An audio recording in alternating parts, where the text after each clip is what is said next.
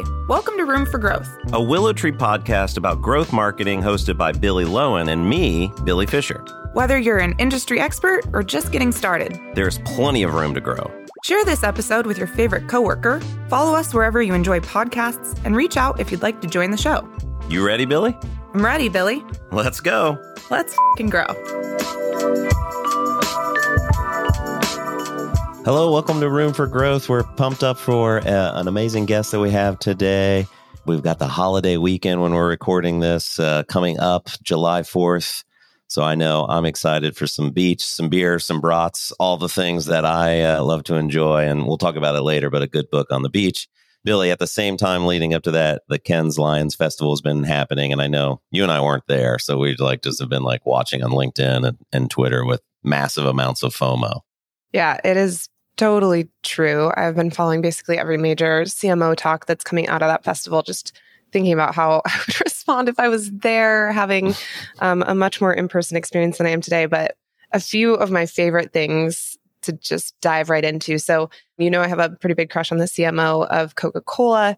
He spent a lot of time talking about focus and subtraction, how Coca-Cola is getting rid of some of their zombie products to focus on more of an end-to-end experience for some of their core brands, which I think is really interesting, just sort of making their entire portfolio a little bit more palatable. And at the same time, they're also overhauling their agencies so that they can create better consistency. I know that at Willow Tree, we talk a lot about the power of subtraction and just removing things from your plate, removing things from what you do each day and from your areas of focus. I was curious, Billy, what you think about when a brand says they're going to subtract and they're going to focus. Does that work? Does it just become overwhelming? Well, I think what we see when we're talking to so many brands is this attempt to do so many things, especially right now when we're kind of continuing this digital transformation. We'll meet with a brand and they'll say, well, we're going to undertake this and we're going to undertake that. And we've been in it enough to where it's like, well, are you prepared for what that journey means? So it's not just in messaging, but it's all the foundational items in the background. I think the subtracting how many of those things you're trying to tackle at the same time is the smarter way to go about it. But sure, and the messaging side as well, trying to not deliver too many messages in too many different channels is something that we're constantly helping how many clients have we started working with where it's like, oh my gosh, you're batching and blasting at an unbelievable rate. Yeah. Let's step back and tone this down. So yeah, I can get behind that.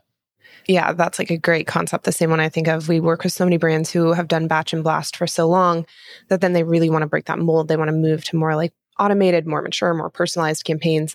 But it is really hard to convince a brand that has been doing things at massive scale for so long that it is okay to do less, do it with more value, do it with more intention, rather than just sort of using their channels as billboard status. That was exactly the idea I thought of when I heard him talking about where they're going to put some focus on end-to-end experience. Yeah, and out of the festival, somebody, you just talked about Coke, I'm going to go to more my favorite brand, Pepsi, and somebody that we've worked with, Todd Kaplan, who's the CMO over at Pepsi and is an incredible leader, incredible marketer. And we've seen that firsthand talking about, I kind of read his quote as simplicity.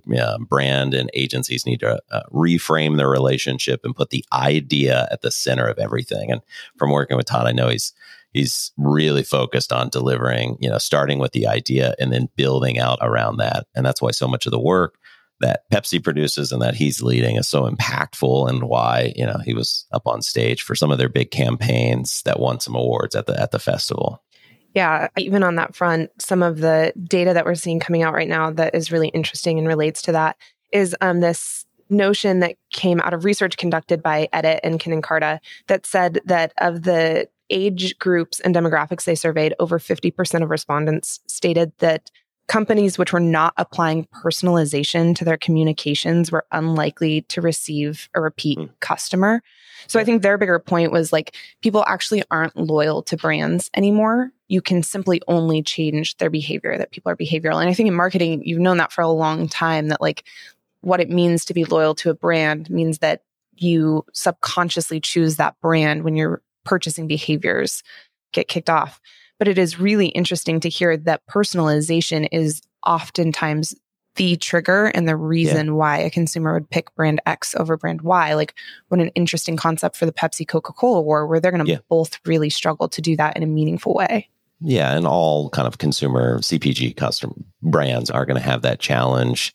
And we'll get into that a little bit with our guests. It's not an easy challenge to solve. The thing to remember is that personalization has been this just like almost eye-rolly buzzword that people love to talk about, love to claim.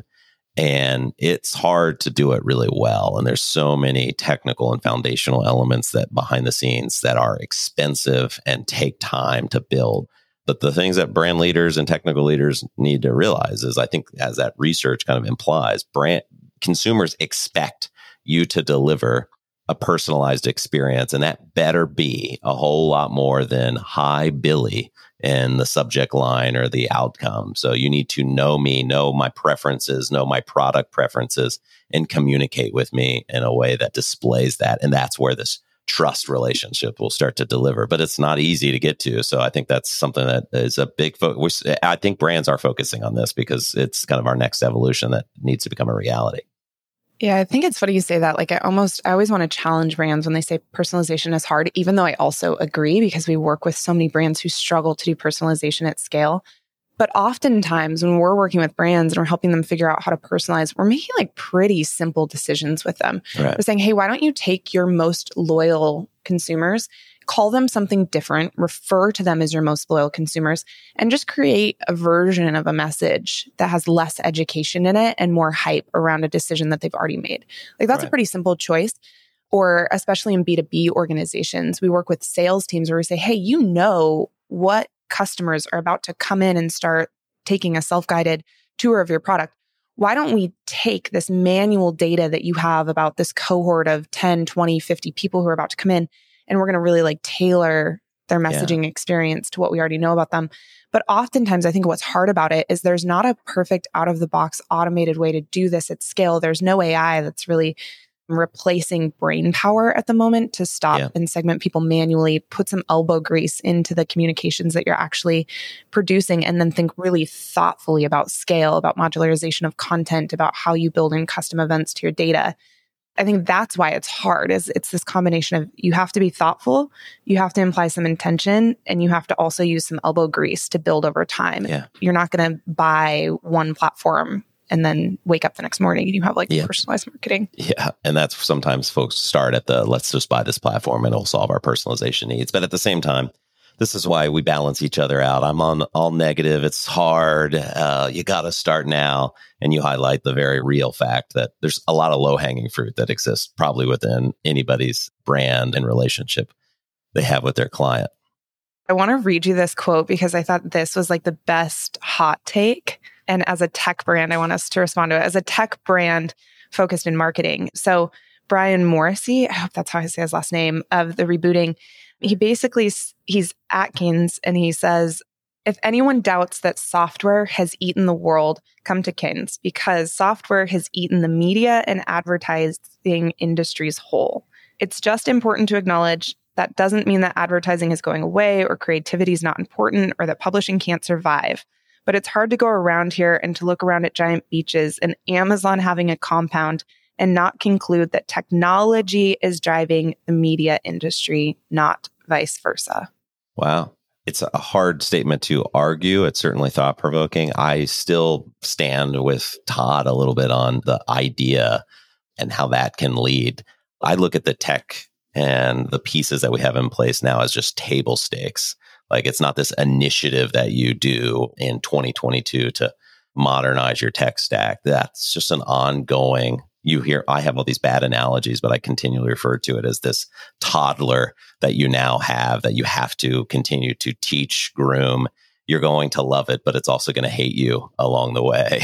And I think too many marketers and tech leaders are looking at this as like, all right, let's get that all caught up and then we can get back to doing marketing again. And these things are running in parallel where it's both, not and or, in my opinion.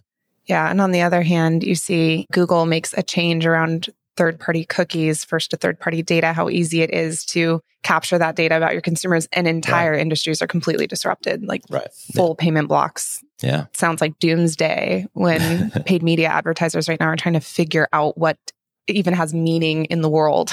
Yeah. It's such an interesting shift, and it's so much power over how consumers spend money. Exactly.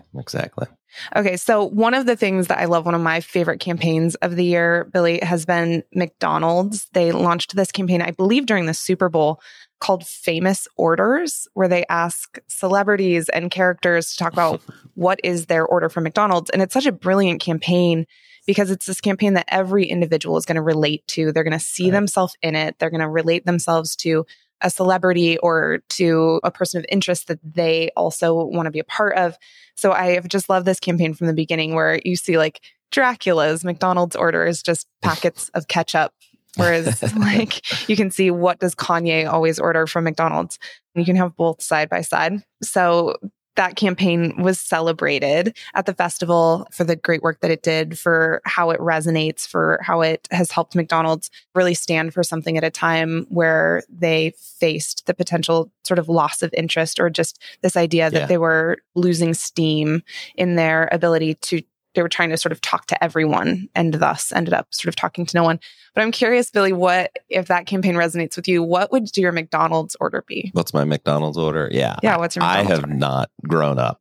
I still go by Billy. Well, everybody's telling me to change to Bill and become an adult. And I still eat the chicken nuggets. Like sometimes I even still order a Happy Meal if I'm like not super hungry. The chicken nuggets with a little BBQ sauce to dip them in.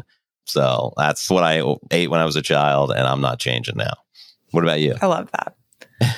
My order, if I'm like on a road trip or I'm running around, I'm going to get just a plain cheeseburger and a McChicken sandwich, like the dollar menu basics. Simple. But if I'm like going bougie or I just like need a snack, I will pop in and I'll get an M&M McFlurry. Like hot take, I think cold M&Ms in ice cream are so good, and people either like love that or hate that. I only eat ice cream from Dairy Queen, so I'm not buying a single bit of ice cream from McDonald's, but I will continue to get my chicken nuggets from McDonald's. Fair enough. Well, either way, congratulations to Maureen Flatley at McDonald's. It's a great campaign. I love it. I think it's super brilliant, especially for such a large brand. And to the agencies who work together to come up with that idea. Well, enough of chatter about the platforms, and we got into the weeds quickly. And, you know, while I'm dreaming of being on a Mediterranean beach, and maybe next year, Willow Tree will take us out, and maybe we'll record some podcast episodes out on the beach for the festival next year. But let's get into our guest. Get ready for the excitement level, the energy level to amp up, because our guest, Ann Bono, who is the Vice President and Director of Growth Marketing at Penguin Random House, she's going to bring the energy. And Ann is not just a marketer, she's a leader. She has a leadership consultancy, Human Centric is the name of that brand. You'll hear her talk about it. You'll see some of her swag that she's wearing. And Ann's going to talk to us a lot about a large organization and how to implement some of these changes that we've been talking about. But she covers a lot more, and we're so excited to have her on the podcast.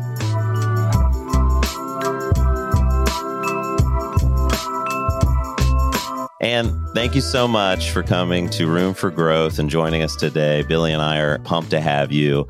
We joked we've been stalking you on the internet, and we just are like, just the energy that you bring and the excitement. We're pumped to talk to you. And so with that, welcome, and tell us a little bit about you. Who are you? What do you do in growth marketing? And introduce yourself. Sure. Well, I am stoked to be here. I appreciate the opportunity to talk to this audience. Any opportunity I get to talk about marketing is always a good one. I'm often reached out to talk about leadership and to talk about culture building, but I don't often get to talk about marketing, which is what I've actually done for the past 20 years. And so this is terrific. I'm super excited. I'll give you my bio in a nutshell. So like I said, I've been in marketing for about 20 years. Fully homegrown, don't have an MBA. Back when I was in college, we didn't have marketing degrees. This whole digital marketing thing didn't exist. I'm old, everybody. Welcome. So I purely homegrown. I got into marketing because I was super into social media. I was at Yale when Facebook was starting to be a thing. I was an early adopter to that. I was an early adopter to Twitter, Pinterest, and I just kept raising my hand anytime a marketing opportunity was. People were like, do you know how to do this blog thing? Like, I do, in fact, know how to do this blog thing. I'll run the blog for you. Do you know how to do this Twitter thing? In fact, I do know how to do. And the blog thing and the Twitter thing turned into the content thing, turned into the social media management thing, turned into the product marketing thing, and cut to me 20 years later. And I've held multiple roles across multiple types of organizations. I've been in fitness. I've been in tech. I've been in publishing now. And now I am the VP and director, should be fancy in my full title, the VP and director of growth marketing for the consumer marketing organization at Penguin Random House, which is the largest book publisher in the world. And it is a dream job. Awesome. And I get to put books in the hands of more readers. It's literally the purest job I could possibly have. And yeah, that's me in a nutshell. Personally, like I said, I am 41 years old. I live in North Carolina. Me and my absolutely wonderful partner, Jackie, and our 2 kids live in a small town that's about 20 minutes south of Raleigh. And we are loud, proud, queer as all can be, and super passionate about all of those things. Awesome. That's amazing. Great. Well, thank you so much. We'll get into kind of all of those bits of information that you threw out there here throughout our time together. Penguin Random House, I think, is a brand we all, at least if anybody that's read a book at some point has stumbled across the brand. You said it's the largest. Did you say how many different brands are there? It's a large conglomerate, right? Yeah. So Penguin Random House is the largest book publisher in the world, and it has over 10,000 employees across the globe. It is truly a global company. I mean, I don't even know exactly how many books we publish. I know it's thousands of books that we publish every single year. We have 6 divisions and over 70 imprints. And I guarantee you absolutely have multiple PRH books in your house right this second. Like household brand names, like Simon Sinek, for example, has an imprint at Penguin Random House. Adam Grant, like all of these folks that you would automatically know the names of. Glennon Doyle, I think maybe even Brene Brown. Don't quote me on that one, though. I'm not sure about Brene. But yeah, it's a huge organization with the aim of putting books into as many people's hands as humanly possible. That's amazing. It is. What are some of the biggest marketing challenges that you are working on right now? Good Lord, that is a huge question. So from a personal, singular perspective for me as VP and Director of Growth, probably the biggest challenge that I am facing is just how very different this role is than other growth roles I've had before. In the past, when I came into an organization as a growth practitioner, which essentially means, by the way, like I hate the term growth hacker. That's not what I do. What I do is I build brands and earn the trust and engagement of people in an education and value-based way. That's what we do. If anybody tells you that they're growth hackers or growth ninjas, I can't even raise one eyebrow, but I make myself raise an eyebrow with my finger because I'm like, what does that really mean? But in previous organizations, I had been responsible for a chunk of the revenue, sometimes 100%, at least 50. I had been responsible for the entire customer life cycle. So I was truly in charge of the actual hands-on growth of an entire organization. Penguin is different, and it's different in large part because of its size, number one, and because of the decentralized nature of the marketing that we do. So like I said, I am part of the consumer marketing group, which I equate a little bit to corporate marketing, although it's not quite like that. But it's not the boots on the ground, divisional imprint-based marketing of the authors and the books specifically. Now, we do lots of events with authors and we do lots of individual book promotions, but we are not responsible for the growth of the individual authors and the individual books. We are actually responsible for the growth of the brand. I am personally, in my job description, is the growth of web visits, retargeting visits, email lists, engagement with social. So all of kind of like the big first looks that you get, the big communications that you get with a brand. That's what I am responsible for. So in a very real way, me and my team, we're responsible for the name of Penguin Random House out in the world. And to me, that's the biggest challenge because it's hard for me as a control freak to be in charge of growth, but not actually run all of the growth. And so what we work really hard to do is do a lot of really good work, lots of testing, lots of experimentation, and then take those learnings and best practices and then give them to the other teams that are doing all of these decentralized teams that are doing their individual marketing work for authors and brands and really, author brands and books and get them to use those as well. But they're at liberty not to use them if they don't want to, right? Yeah. And so it's interesting. It's a very interesting, we are forced to be as value-driven as possible simply because we are not in a position where we're going to force anybody to follow any of the best practices. We don't dictate, we simply encourage and test. So to me, that's been the biggest challenge is working intelligently within and effectively within a decentralized structure. Wow. What is something that you all do really well in the marketing sphere? If you were to hold up one best practice, one operational practice that you have that you think is just really stellar that other brands could learn from, what would you call out? Our use and understanding of data. I have never been in an organization that has quite as much usable, true data as we have at Penguin. I've been in organizations before where the content game was just off the charts. I've been in organizations where the branding game was just off the charts. But data from a marketing perspective is not just crucial, it's also typically underutilized and misunderstood. Right. And so we hyper focus on leads, or we hyper focus on, how many likes do we have on a post? Or, oh my God, how many MQLs? And all of that is out the window at Penguin because we don't really care about all of that. And so we have to focus very much on behavior and on engagement and on what makes people tick.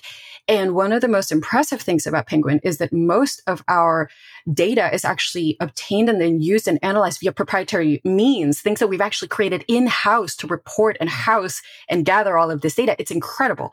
And that's one of the things I think we do really, really well. Now, can we do more of it? Absolutely. Is it my literal road plan over the next 24 months to continue to use it even more? Yes. But data is something that we do an extremely stellar job of collecting in a safe way, obviously, right? In a legal way. We're not doing anything illegal here, folks. NSA can just fly away.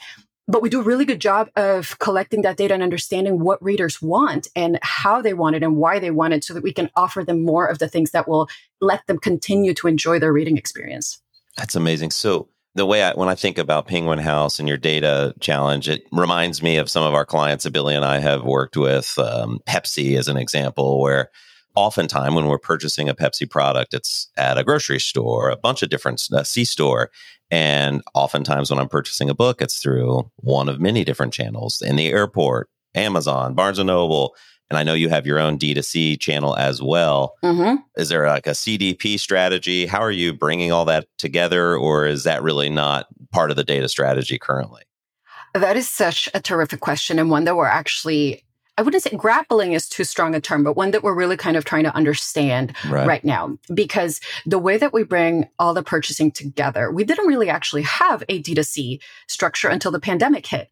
And the reason we actually put it in place was because Amazon was very clear, understandably, and yes, we supported that fully, that they were going to deprioritize books, right? They were like, we're going to reprioritize the things that people need to be able to survive, the toilet paper, the whatever. Like, we're going to put that at the forefront. And we said, okay, that's absolutely support that. But at the end of the day, Penguin Random House is a business. PRH is a business. We got to make money or we go under too.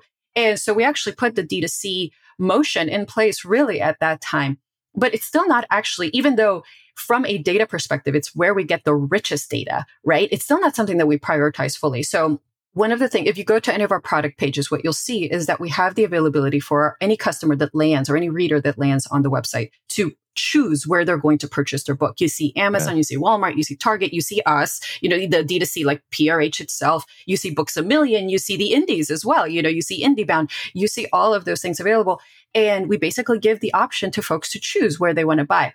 The challenge for us comes in the actual collection and organization of data, because obviously from a D2C perspective, we have the richest data possible, right? We selfishly, I want at least a significant small percentage of folks to buy from there, because that will let me make smarter decisions from a marketing perspective. Yep. But ultimately, most folks will buy from, where do you think? Amazon, right? So they'll click the Amazon button and it'll go, and we get some good rich data from Amazon, but from almost everywhere else, we have very little data coming back to us about what they bought, when they bought it, why they bought it. All we can see is the click with the retail click out. That's all it is. So we're essentially trying to figure out how to combine all of that data intelligently. What data can we use? How can we make decisions based on retailer data? And oftentimes how we can make stronger relationships with these other folks, like on the other side, the Targets, the Walmarts, the indie bookstores, to see what kind of data we can get back. So the strategy is just right now, how do we combine the data? There's no strategy really. It's just like, let's take the data that we can, make intelligent decisions with D2C, make intelligent decisions with what we're getting from Amazon, and then kind of moving on from there. So today we wanted to talk to you a little bit about segmentation and marketing, especially to niche audiences, particularly against a cultural backdrop of events that are meant to draw greater inclusion. But before we get into that, I want to ask one more question about Penguin Random House, because you guys have to be doing this well, perhaps not you as a person in your day-to-day role, but as a brand.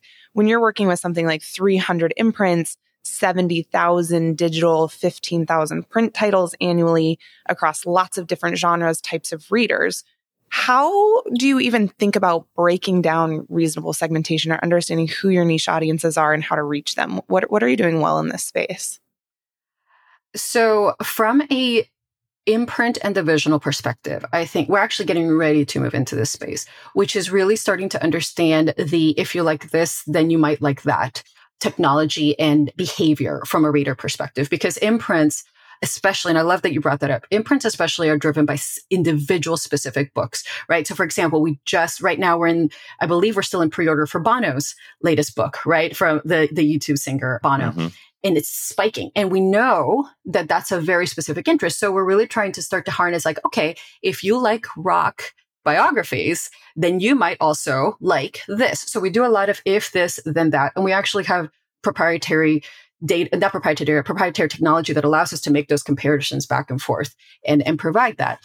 From a broader perspective, in terms of niche audiences and how we are able to better serve them and understand what they want, I think one of the things that we're doing extremely well is really focusing on multicultural campaigns. So we try to create campaigns. For example, the one that I honestly love the most, it's called Always Black.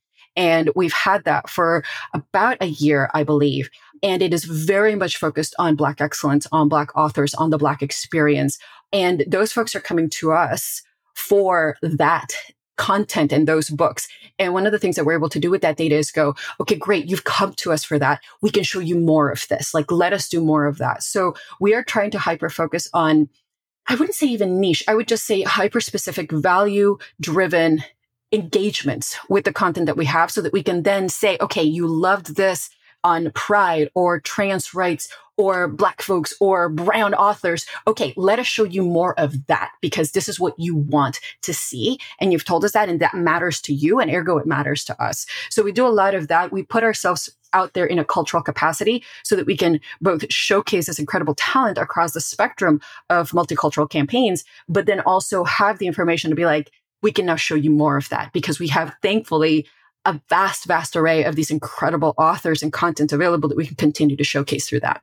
Yeah, I love that. So many brands are focused on cross-sell, upsell, multiple categories. But it sounds like for y'all, one of the unlocks is if somebody loved X, let's show them more of X. So it's kind of that Amazon principle of if they bought this thing, once in a while you might mess up and say, buy another vacuum cleaner when they bought a vacuum cleaner when that's not what they're looking for. But for the most part, what people bought in the past is what they're going to want to continue to consume in the future. I would say that's absolutely accurate. And because another thing that I think we do really, really well at PRH is understanding that ultimately what we are selling is passion. Well, we're not even selling passion. We are providing passion, right? Folks don't come to us to use your example of a vacuum cleaner. I'm not particularly passionate about a Shark vac or a Dyson vac. I just want to get whatever's going to get my room clean in the shortest and most efficient amount of time. But when I pick up a book, I am investing myself in it. I am investing my time. I am investing my passion. I am investing my knowledge. I am investing my brain. And so for us, what becomes paramount and most important is giving you more of the things that you love, showing you more of what you might care about, because that's how we grow readership. That's how we grow the written word. That's how we grow knowledge across the world. And I think especially in the world that we're living in now, which can be so divisive, so ugly, and so very intense in the most negative ways, if we can provide an escape or an educational opportunity or an ability to look and learn about things that you may not have been aware of, that's the jam, right? That's the goal. That's the golden ticket. And so, it's so much about how do we harness your passion to show you more of that passion and let that fire continue to burn? That's amazing. And compared to so many products, even just Netflix as an example, it's fairly easy to find a show that you want to watch. But I can think of there's nothing more overwhelming than a bookstore sometimes, particularly if you're not a avid reader that's in book clubs. If you're I'm going to the beach next week. I was like, okay, I want to read a great book on the beach. And all I read are business books in my personal life, typically.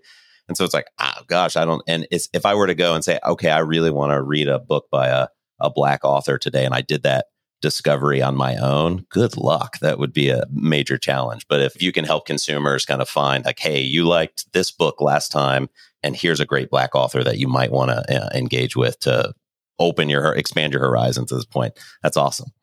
Yeah. And I'll tell you this much. If you're looking for books by a great Black author, try Dr. Ibram Kendi. He is terrific. And if you want a good beach read, I got a list for you. Yeah. I do. But yeah, that's the idea, is really to just let's make finding the things that you're passionate about easier. And then let's make you seeing more of those things so you can continue that journey better. That's the goal. That's always the goal. So, Anne, we wanted to get into this. It is the end of Pride Month.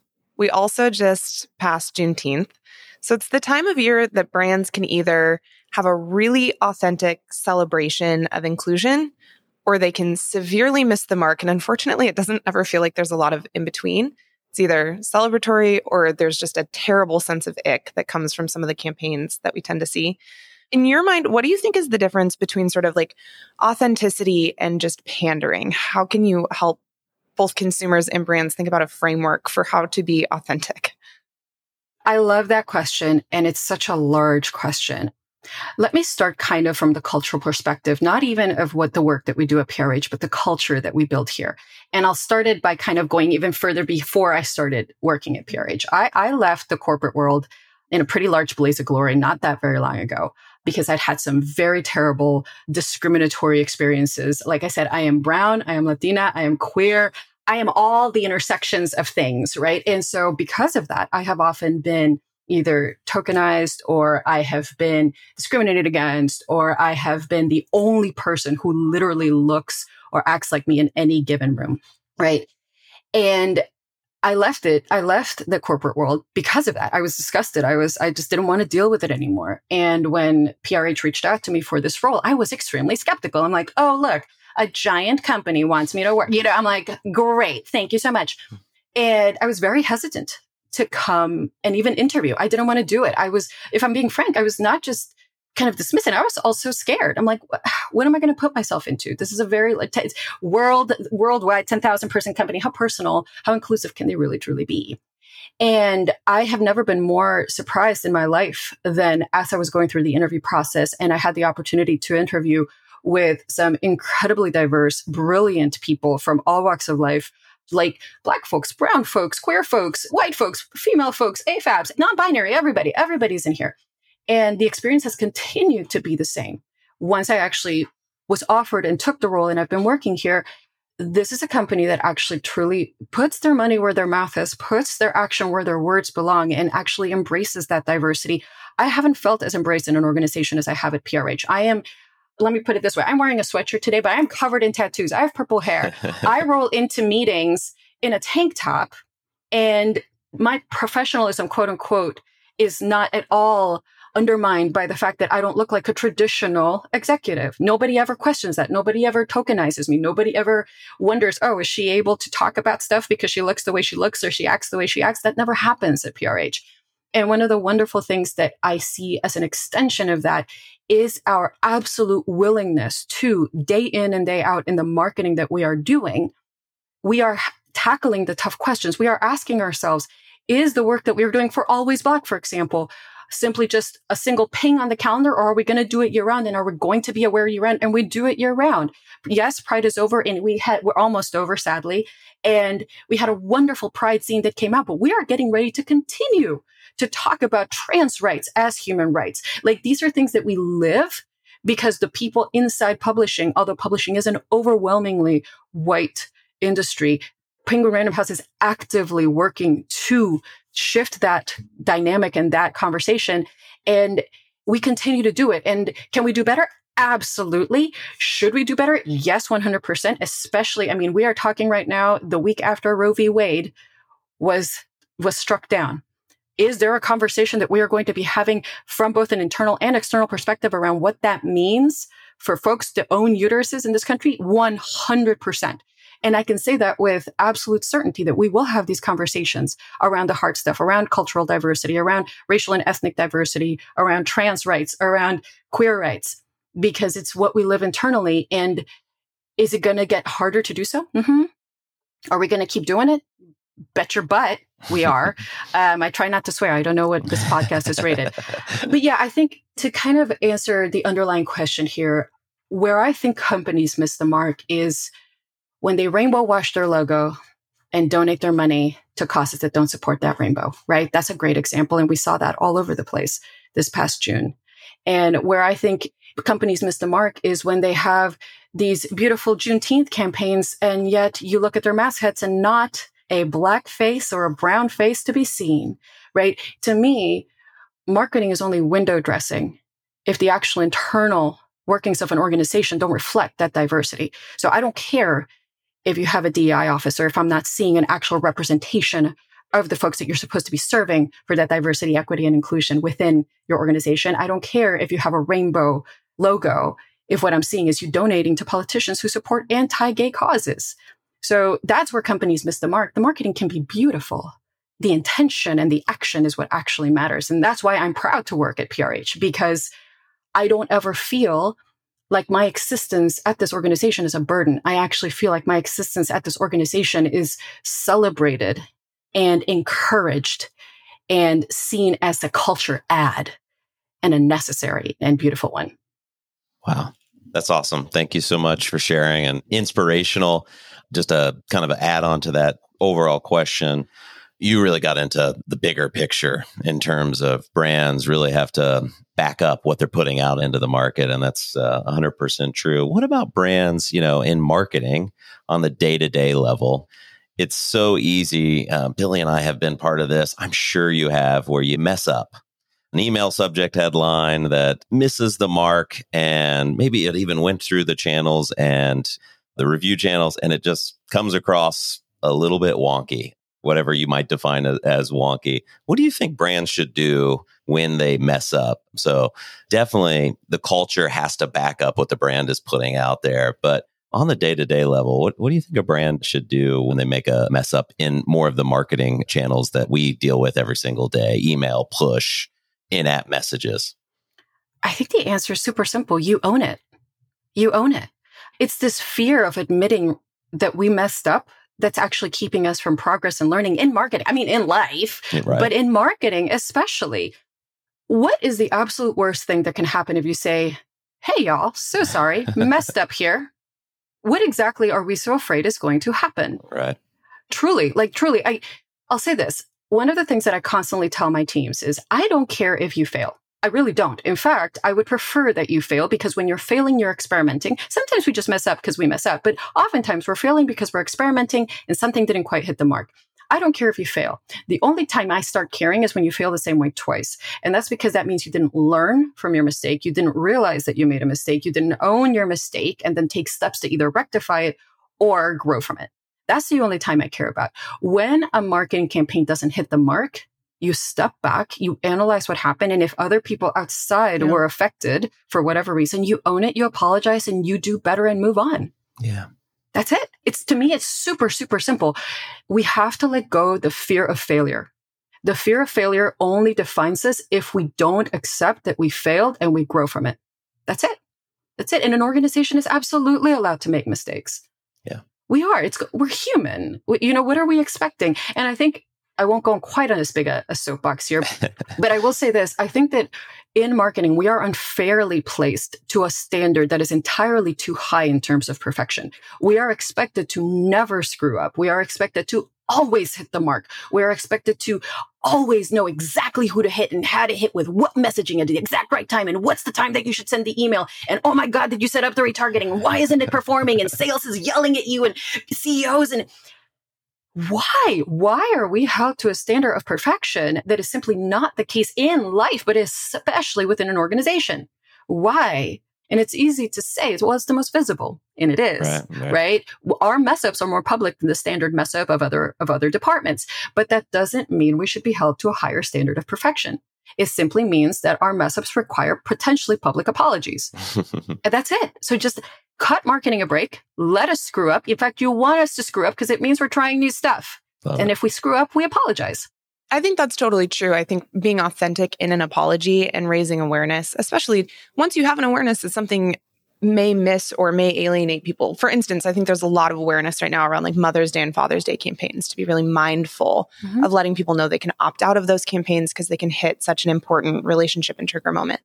But when you're responsible for growth, I think at your core, what you're trying to do is change people's behavior. And we were trying to do that. I know I've been guilty of this. You're basically testing, do we go with something that's going to trigger a more negative emotion? Will that drive better growth? Or a more positive emotion? Is that going to create a better click-through rate? So like one example of this that I see that I think is really unintentional is a brand that I actually love. I use Mint's products all the time. I think they're a financial education and monitoring app, but their population is mostly like younger, less affluent, less financially savvy users. And they oftentimes will send subject lines that have almost this like really negative connotation around your ability to save or how your net worth is changing, where they'll say things like, compare your spending to mentors, or is your credit usage impacting your credit score? I think sometimes even things like that, if you are like not a very financially savvy audience and you're getting this subject line in your inbox that can create this sense of fear so that you click on it and you like get into their product. I don't know. Like, what do you think is the responsibility of that's not an egregious example. It's not uninclusive, but for me, that one sort of like toes an interesting line. Where do you think that line is? So I think that as marketers, we are responsible for the emotions that we elicit in people. And that's a power. That's an actual power. I think folks forget. So the primary tool that we have as marketers are words. And I think we forget how powerful words can be. And it is our responsibility to wield those words responsibly and in a kind and caring way. And I can tell you that headlines like those that you read would actually probably elicit a fair amount of panic in me. I don't want to know if my credit, I immediately go, oh my God, is it? Is it? It would be so much easier to say, learn about how your credit usage can impact your credit score. Why don't we go with that? Right? We're saying the same thing, but we are couching it in instead of freaking you the hell out, we're couching it. How about you learn on a thing? And I get it. What we want is people to click. But if we're clicking because they're scared, that's fear mongering. It's so much of what marketing needs to be is focused on value add and education, because that's how we build long lasting relationships with our audiences and with the people. The equation that I always say is marketing starts with understanding what the needs of your audience, educating those needs with valuable content, because that leads to trust. And over time, that trust turns to love. And over time, that love actually turns to money. But that should never be the goal, because that will come naturally if what your focus is harnessing the intelligence and the education and the value of the need that the customer needs. You do that, and you don't need to do that with fear. If you're doing that with fear, then you're probably not positioned correctly. It sounds harsh, but it's true. Fear is a rookie move. Love it. Fear mongering is a rookie move. That's a boom mic drop type of statement there. Totally love it. With that, as we start to wind our time down together, you describe yourself as violently happy. I mentioned we were internet stalking you earlier, and we'll let people know where they can find you on the internet. What's that mean to you? And what's one lesson you could share with folks and how to be violently happy? Violently happy. It's interesting. That's one of the most common questions that I get. And I absolutely owe that entirely to my partner, Jackie, who was the first person to describe me as a violently happy individual. They are an empath. And one of the things when we first started dating, one of the things that they told me was that being around me was like being around an always charged battery that they could draw energy from. It was great. She's like, being able to be around you is like forever hugging on to a positivity battery. It feels amazing. It's like a drug. I'm like, well, I'm here to be your drug. But I think for me, what it is I think I'm just wired that way. I honestly, there's nothing I do necessarily on a day-to-day basis that goes, I'm going to be violently happy today. I just think that it takes a lot more energy to be angry and sad and hateful than it takes to be happy. Your default, it's easy to be happy. It's easy for me if you let people live the life that they want to live. If you let people exist in the way that they want to exist, stop concerning yourself with how to control others. Control is an illusion. And so the minute you let go of that control and focus on what makes you happy, what makes you feel fulfilled, what makes you feel good, it becomes, for me, easier to embrace that happiness and then put that happiness out. Because again, I'm not particularly religious. In fact, I'm agnostic, probably atheist at this point. The way the world has gone the last couple of years, definitely atheist. But for me, the world gives you back what you put in it, whether you think that's through religion or through energy or through the universe, the world gives you back what you put in it. So if I am putting out violent happiness all the time, I have a greater chance of getting violent happiness right back. And to me, that's the vibe. Like, why spend my time being angry or upset when I can, and I'm fortunate to be able to do this, but when I can choose to be happy, where I can choose to let that shine. And I find also that when I do that, I tend to be able to bring that happiness to others. And that to me is probably one of the most valuable things I can contribute is I can contribute my voice. I can contribute my diversity. I can contribute my enthusiasm, and I can contribute my obnoxiously intense optimism and happiness because there's not near enough of that out there. And the more that I can do that, I think the better the world can be, even if it's just a smidge to my immediate circle. Love it. And I want to clear the day and keep talking to you forever.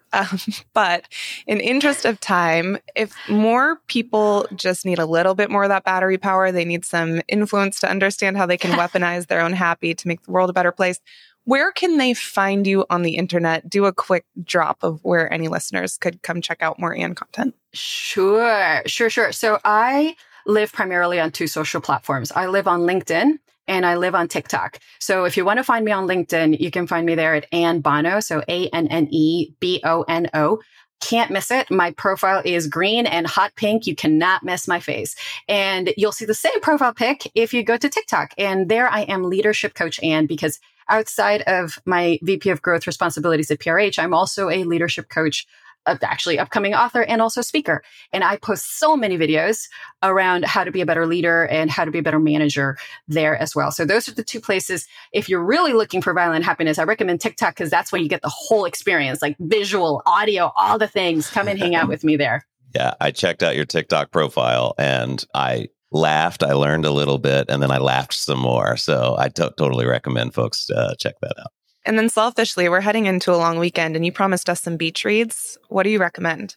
Oh my God. So, I am not going to be the best recommender of that because I'm in the middle of reading a whole bunch of Harvard Business Review articles. So I have not, but what I can do is recommend that you go to penguinrandomhouse.com and take a look at one of our read down beach read lists because we actually did just launch them. I am boring, y'all. Like I look like I'm a lot of fun on the outside, but really all I want to do is watch Netflix cooking shows and read Harvard Business Review. So I am not a beach read kind of person, right? But I can tell you that we have lots of amazing beach reads listed on prh.com. So please, by all means, come on and take a look at it.